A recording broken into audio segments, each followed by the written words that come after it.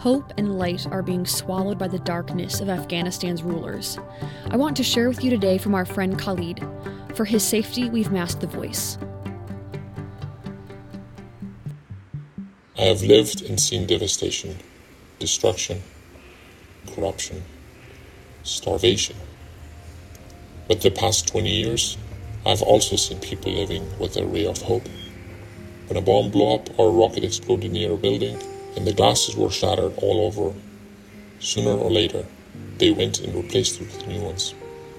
That is what I refer as ray of hope. As of August 15, 2021, things have changed.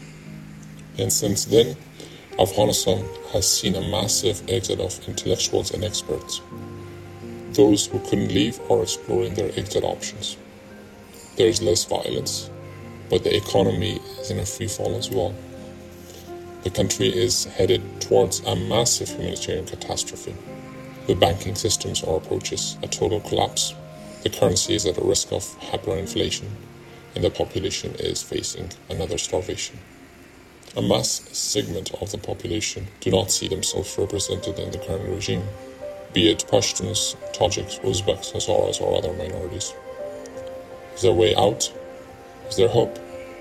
People in Afghanistan do not see it. When I talk to people, one thing is common. I want to leave the country.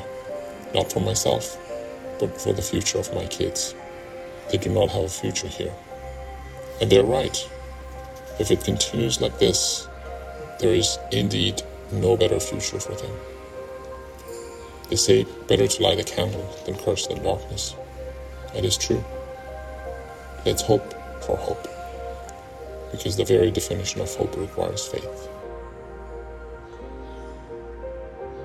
We've heard from one voice in Afghanistan.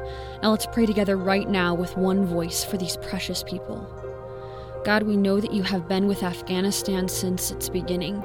We know that you know the hearts of every person there, especially Khalid and his family.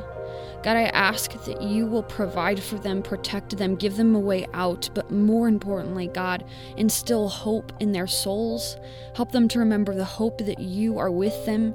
You have not deserted them, and you love them, and you will provide. God, I ask you will provide for the people who are starving. Help those who are trying to escape.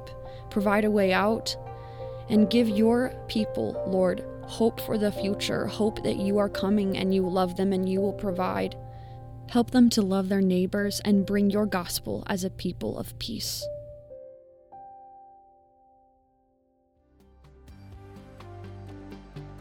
One Voice is brought to you by Prayercast, a ministry of One Way.